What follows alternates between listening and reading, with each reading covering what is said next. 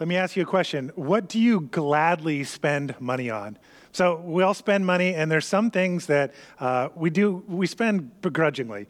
We spend because we have to. So I don't know anybody that loves to spend money to put gas in their car, for example, but that's something that you have to do. If you have a car, you got to pay for insurance, you got to pay for gas. You have to spend money to operate your car. But nobody that I know really loves to do that. But the question I want to ask you is, what do you enjoy spending money on? Like, you don't mind it because you really value it. So in preparation for this week, I was thinking about that question. I asked my wife, what do you gladly spend money on? First thing she said is clothes, because clothes give her a little sense of joy. She enjoys buying clothes and having nice clothes. And for me, it's the opposite. I recognize that every once in a while, I have to go get some clothes, usually if I can not be the one that actually goes and buys them, or, this year's been great, just get it online, have it show up at my house. That is my preference. But I know it's something I need and I have to spend money on, but I just don't value that the same way my wife values clothing. But we all have things that we have to spend money on, we have to sacrifice for. But then there's those things that we really enjoy spending money on because we see the value in it. It's something that we get some joy out of, and so it's not a real hassle to spend our money and do it. Now, I am like some of you, and some of you are the opposite, but I am naturally more of a saver. So I can remember all the way back to when I was a kid, whenever I would get some money at a birthday or Christmas or allowance or doing some jobs for people, even as a kid, when I would get money, my natural bent was to hang on to it until I could spend it on something that I really wanted, usually a more of a big ticket item. Whereas I remember my siblings, like when they got money, it was like they knew exactly what they wanted. And as soon as they got some, oh great, now I can go and buy this or that. So I can remember, for example, when I was sort of probably junior high age, and I was saving up all my money. My friends and I, we were really into mountain biking, and like every day after school, we would go hit the trails. And so during that period, for quite a lot, it felt like forever, but every time I got a little bit of money, I would save it. And then finally, when I had enough, I went out and bought a really nice mountain bike. And for me at that time, being whatever I was, 12 or 13 years old, it cost a lot of money. It was a big sacrifice, but I didn't mind spending that money because that bike meant so much to me. I loved it. It lived inside with us, and I made sure even when I went out, if it got a little bit wet, I would wipe everything down, and I took care of it. I loved that bike, and I didn't mind spending the money to make sure that I got that bike. It gave me some joy, and I really enjoyed it. As I've gotten older, those things have changed, the kinds of things that I don't mind spending money on or I like spending money on. I have something that happens to me every summer. The beginning of the summer, the end of the spring, when it starts to get hot, I always think about turning on the air conditioning at our house. And I go, I'm going to hold off for as long as I can because I don't want to pay the extra utility bills, and it's not great for the environment to run it all the time anyway, so I'm going to hold off. But there always comes a time in the middle of the summer, when it gets really, really hot. And it's hot not just during the day, but it's hot all the way through the night, and it's hard to sleep, and there's no escaping it. I almost every year come to a point where I say to myself or to somebody else out loud, I would pay anything for air conditioning. Like, this is not even a sacrifice anymore. This is so valuable to me. I'm turning on the air conditioning, and if they charged me $1 million to do it, I would try and find $1 million to make sure that would happen. What is it for you? What is it for you that you don't mind spending on? You don't mind sacrificing to get something? It could be all kinds of stuff. It could be small things or bigger things. It could be takeout. Oh, I don't mind. I would just spend money on takeout because I love not having to cook or clean up, or I love certain restaurants. It could be going on vacations. You save up, and man, I would spend anything to get away or to travel. It could be home renovations. I just want to make this a space for my family or for myself that really works and that I love, and so I'm willing to spend that money on something like that. And really what it is, it's all about recognizing value. What's really, really valuable to us, because we're willing to sacrifice for the things that are really valuable to us. I read this past week that in 2008, Google bought YouTube for $1.65 billion, which seems like a lot of money. I don't know anybody personally that has that kind of money to spend on anything, but Google spent that money, made that investment in YouTube. Today, YouTube generates $1.65 billion in ad revenue every 3 weeks. It is one of the best acquisitions, one of the best business purchases in history. And if you could go back to 2008, and if you could try and rustle up $1.65 billion, which I can't, but if you were a company like Google and you could, and you knew where we'd be at today with YouTube, you would make that investment. You would say, man, I would maybe take everything that I have and invest it in this because of what it's going to return one day. Another way to look at it, another example, you might think of, if you could go back 10 years and buy property in the GTA, knowing today just what's happening in the real estate market and how much houses are selling for, you say, man, I would do everything that I could to make that purchase because, again, I know the value that's coming back. I would joyfully give up all kinds of other stuff to make sure that I made that investment. So with that in mind, this teaching series that we're starting today, I want to talk about living rich lives. How do we live rich lives? We're going to be talking about principles that we can put into place in our lives to really experience deep, meaningful richness in our lives. Like a really good, like what would you sacrifice to have that kind of life? To know that we have more than enough.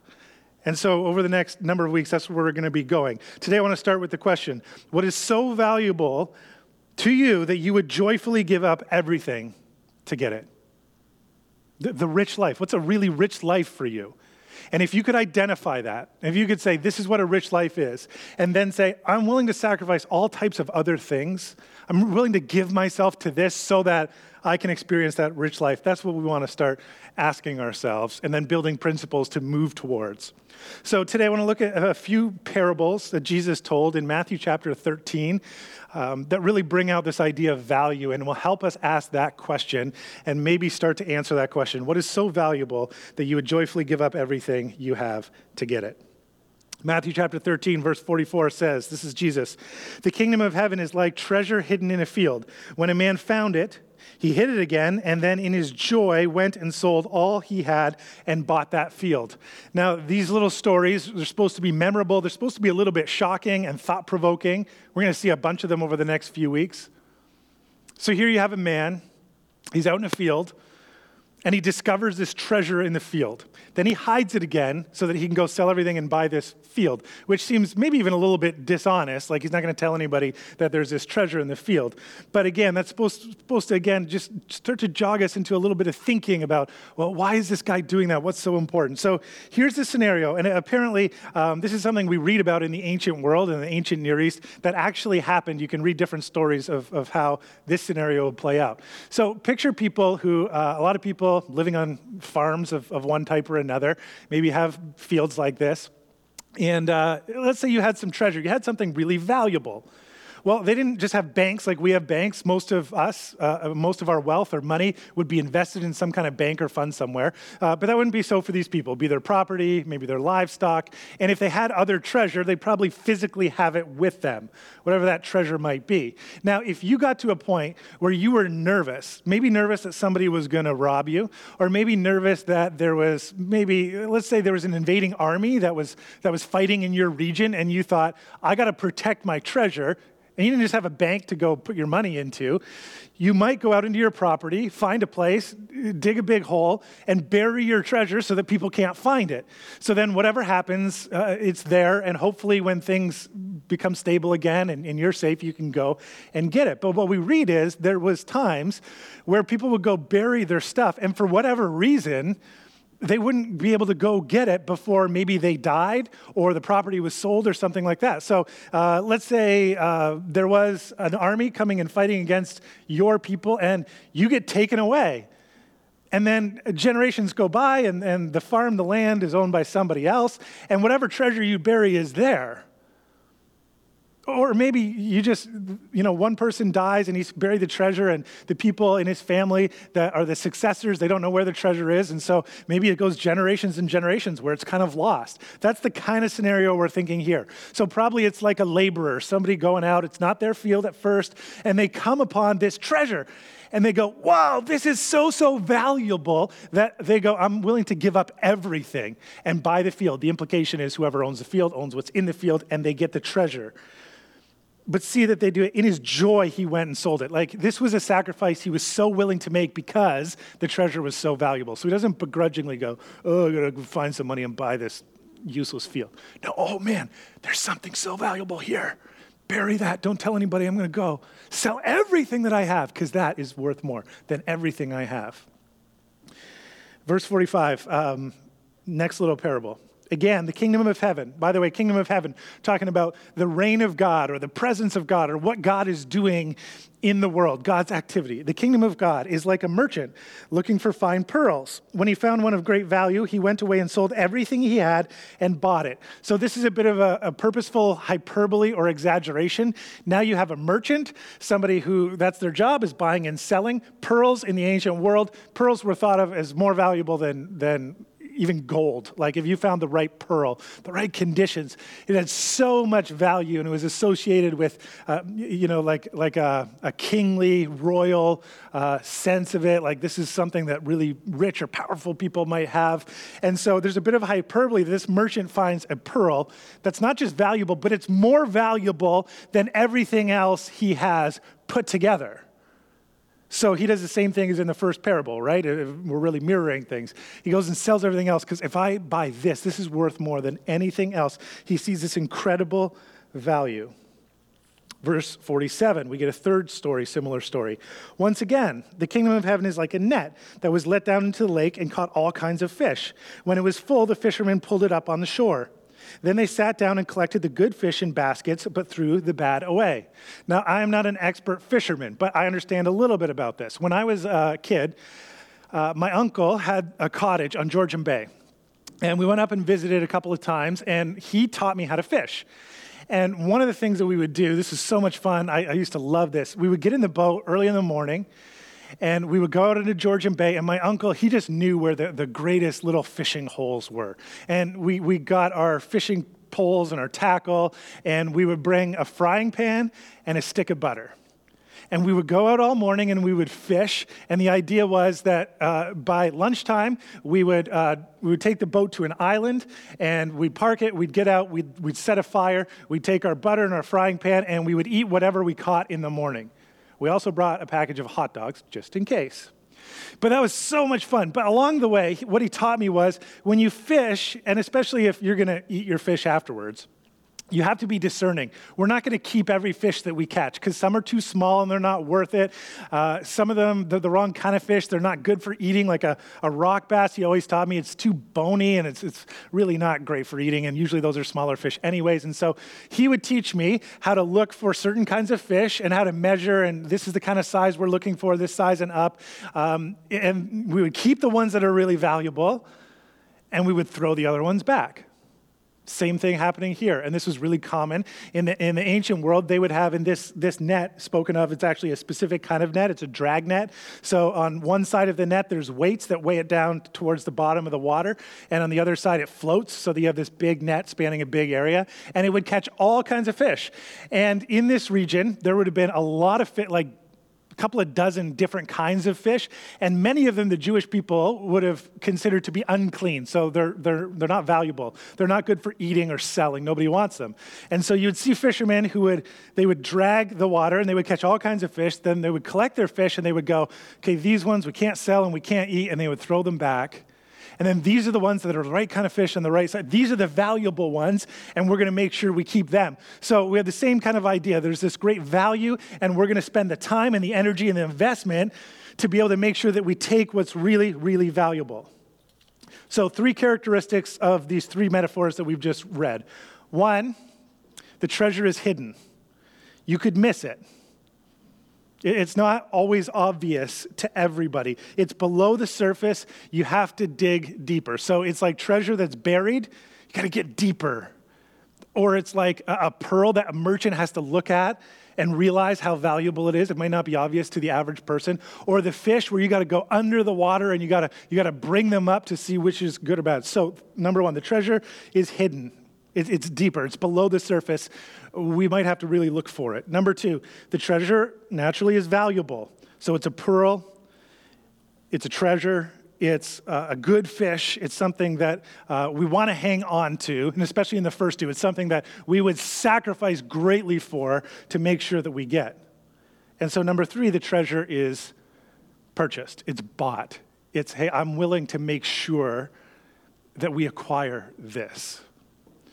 So then we ask ourselves, well, what are those things? Like, what do they equate to? So most of us would probably say something like this. The treasure or the pearl might be God or salvation or a relationship with God, that it might be under the surface. We might need to go deeper than just the things that we obviously see in life, but we want to go deeper, and we want to make sure that we get more of God, more of God's presence, we become aware of him, or salvation, that we get what he wants to give us. And so the man or the merchant we often think is me, or maybe a better way of thinking it is us collectively, humanity. We're the ones in the field, and we don't want to miss out.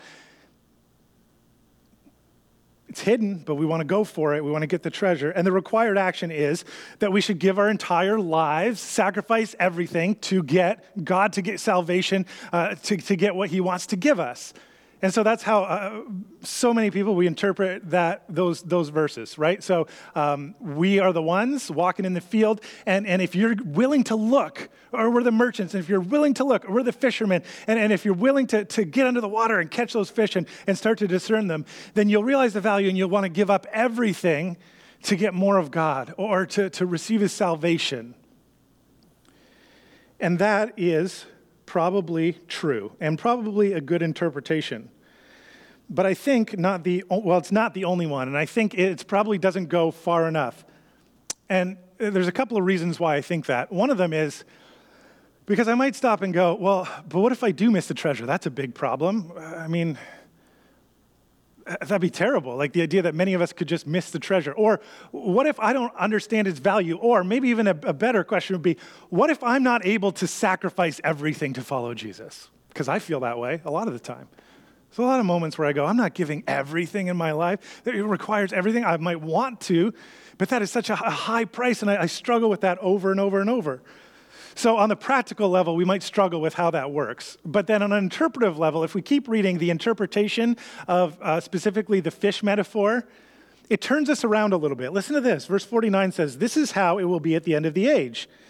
This is in reference to the fishermen who have separated the good fish and the bad fish.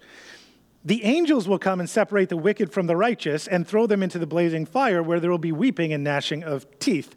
Okay, so now if we thought that we're the fishermen and we're trying to get the good value of the good fish to keep what's really good, and that might be God's salvation, however we describe that. But now we get the interpretation and we say, oh, it's actually the angels. These are the messengers of God, those who work on behalf of God. So it's actually God who's doing the fishing.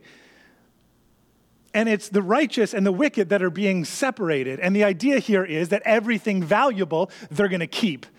And that which is not valuable, they're going to throw back. So we recognize there's a lot of good in the world, and then there's a lot of not good in the world. But everything righteous, the righteous, they're going to gather up. They're going to see the value in that and keep them for God. So then you go, wait, that turns it around. The active agent, the one looking for and seeking treasure, would not be us. So then I stop and I think, can you think of a character in the Bible, let's say, who was sent somewhere because they saw such great value, they had such great love, that character would be willing to give up their entire lives to secure that treasure? Is this not the story of Jesus? Is sent into the world that he loves. For God so loved the world that he sent his son. This is the core of the gospel, that maybe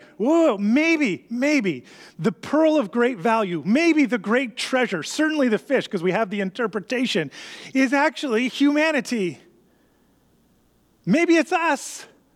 And the one in the field and the merchant looking for value is Jesus, who has come to find value in us and to make sure that he buys us up. The word literally means to redeem. To redeem that which has great value and to make sure he has it. What is so valuable to God that he would joyfully give up everything to get? And the answer is humanity. The answer is us. The answer is the world that he loves. Isn't that staggering?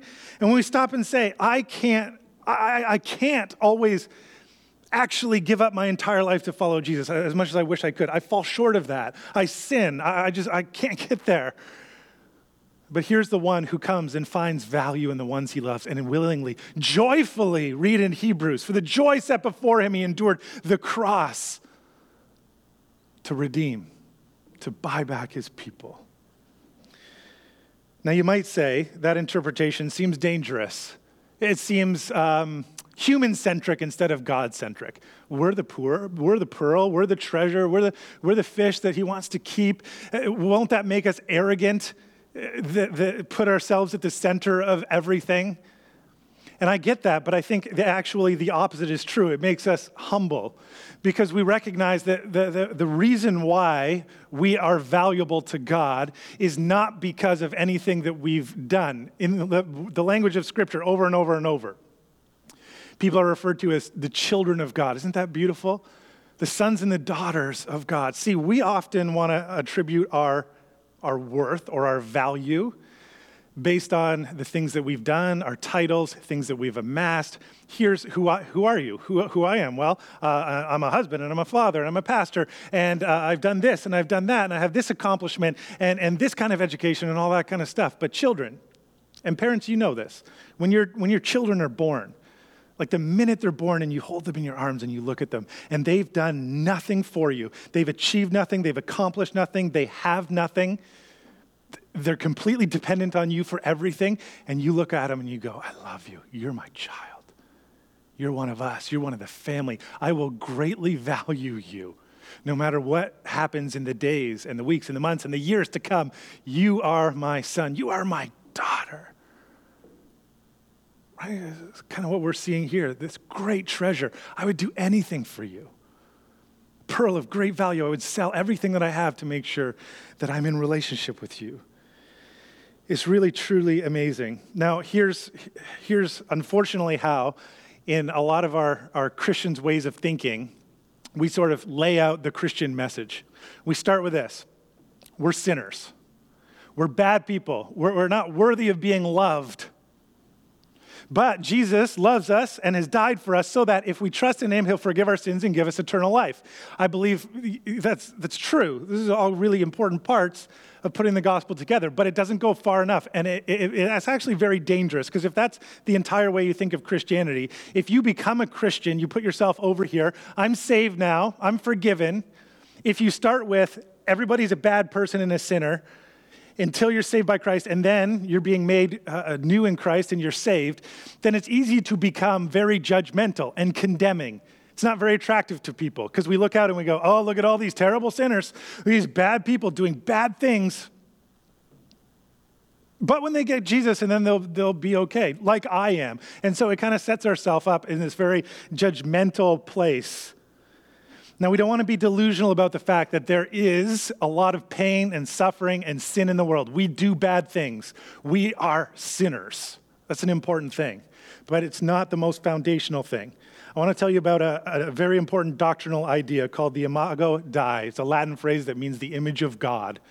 And this, I will argue, is where we need to start before we go to we are all sinners. We start with, we are all created in the image of God. It comes from Genesis chapter 1, verse 27. Right at the beginning, when God, this beautiful picture of God creating the heavens and the earth and all the things in it. And he comes to the climax and he says, he makes male and female. He makes every human being in his image, in the image and likeness of God, he creates them.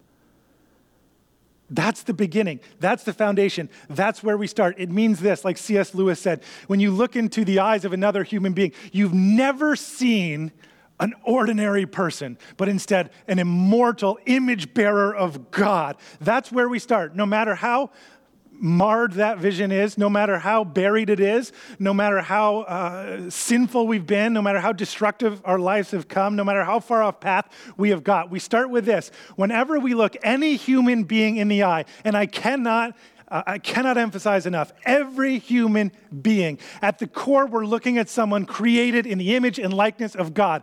That is their identity. It's who they were created to be. Every single one of them. If we start with that, now we then come to the fact that, well, we're all sinful, and that image of God has been, in a sense, it's been buried or it's been distorted, and that's important and that's true. And we come to Jesus, and we come to Jesus to forgive our sins and to give us eternal life, that deep, rich, abundant life. But where we start is with the imago Dei, the image of God stamped onto the life and the identity of every single human being, which means when we look out at people, whoever they are, whatever their background is, whatever category we might have put themselves in, fundamentally they are an image bearer of God. Do you understand what that does to how we live when you get that? Because look at the history of Christianity, and not just Christianity, the history of humanity, and the way that we look at one another, and some of the terrible things that we've done to one another, the ways we've been condemning, the way we've separated ourselves, the way that we fight wars against people who are from a different nation or a different religion, religious wars, the way that we separate ourselves out, the way that we put ourselves up and other people down, and all the pain that comes from that. When you start with the image of God, you can't get away with any of that. Because when I look at every other human being in the world, I see an image bearer of God.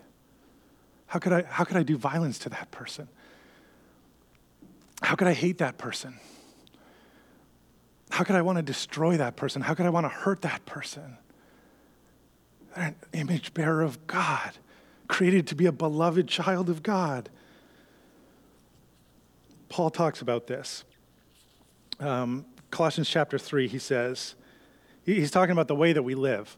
And he talks about some negative things that we do that really hurt each other. But then he says, you have put on the new self, which is being renewed in knowledge of the image of his creator. He's going back to this whole idea, the imago Dei. This is what Christ does for us. He put on the new self, which is our true self, who we really are, which is being renewed in the knowledge of the image of Creator. It's coming back to who we were created to be. That's the base. That's the foundation. Here, he says, there's no Gentile or Jew, circumcised or uncircumcised, barbarian, Scythian, slave, or free, but Christ is all and is in all. So what he says is, and we have time to go through all these categories, but you find it really easy to have this dual mind about who's in and who's out, right? Jews and Gentiles. Category and category. Which one are you in? And that's how we're going to judge people. He does this in Galatians too, and he throws in genders, male and female. He goes, there's no more of that. We don't distinguish this way anymore. Instead, he says, Christ is all and is in all. This is the distinguishing factor. Where do we find God? We find God located in us, Christ in us, and Christ is in all. When you look everywhere, you see Christ. We don't have these distinctions anymore, these categories anymore. We're all image bearers of God.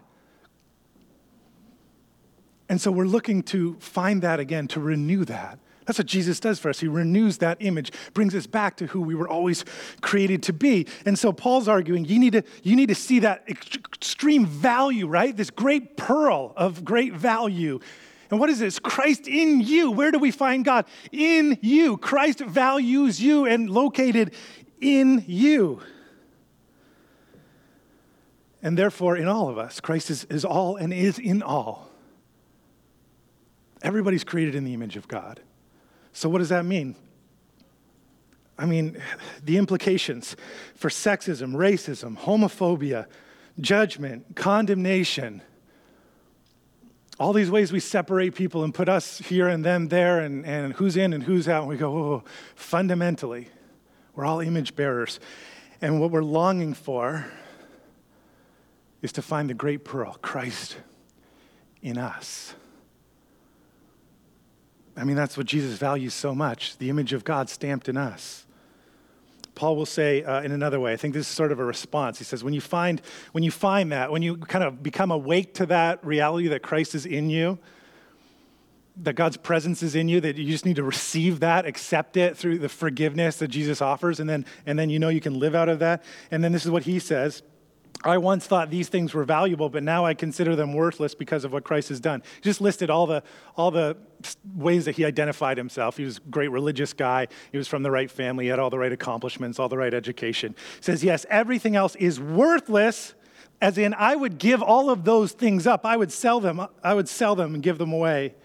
compared with the infinite value of knowing Christ Jesus my Lord. For his sake, I have discarded everything else, counting it all garbage, so that I could gain Christ and become one with him. So what is the great pearl of value? Is it God or is it us? I would argue maybe it's both. It is seeing that we are God's treasure. Jesus would come into the world and gladly give up his life for us because we are his treasure. And when we see that we are God's treasure, we can then respond knowing that he is ours. This is principle number one. How do we get rich? How do we become rich? How do we live a rich life? We get rich by discovering that we are God's treasure and that God is ours. It's this beautiful coming together of divinity and humanity that we were always created for, that we see, by the way, perfectly in Jesus. Fully human, fully divine, smashed together. The kingdom of God is like this hidden, you got to go deeper. You got to look for something more, but it's so valuable. And what do you see there? You see that God treasures you. And listen, that means everybody. That means you have to ascribe that to everybody. But listen, if you're someone right now and you're struggling with self-value and self-worth, it's for you. It's for you too. That God values you that much. You are his treasure. And when you get a picture of that beauty, because everything's going to flow from that beauty, the grace, the forgiveness, generosity, everything good and beautiful is going to flow from that, right? Everything about, yes, then we come and we recognize that we're sinners, we're not in the right spot, but then we know that Christ has come to us to buy us up, to redeem us by dying for us so that we can live the rich life, the abundant life that he gives. We start with this beautiful place. God treasures you and values you. You're his pearl of great value. When you realize that you are God's treasure, you can turn and go, and he's mine. Of course, he's ours. What a beautiful, beautiful picture. And so we get rich by discovering that we are God's treasure and that God is ours. When we can do that, and we see that the answer is, what is so valuable to God that he would joyfully give up everything to get? And the answer is humanity. The answer is this world. Then we can answer our question. What is so valuable to me, to us, that we would joyfully give up everything to have? And Heavenly Father, if we could just grasp this so deeply underneath the surface of our lives, we would pray that you would fill us up with your love, with your grace. And then you would help us to respond to it. And in the moments where we would acknowledge that it's so hard for us to give up everything for you, would you remind us that you've given up everything for us? And may that beauty and may that wonder overwhelm us and motivate us to make sacrifices of everything that might distract us from following Jesus and knowing the presence of Christ in us. And there, God, we pray that you would help us to rediscover a real rich, meaningful, beautiful life lived with you. In Jesus' name, amen.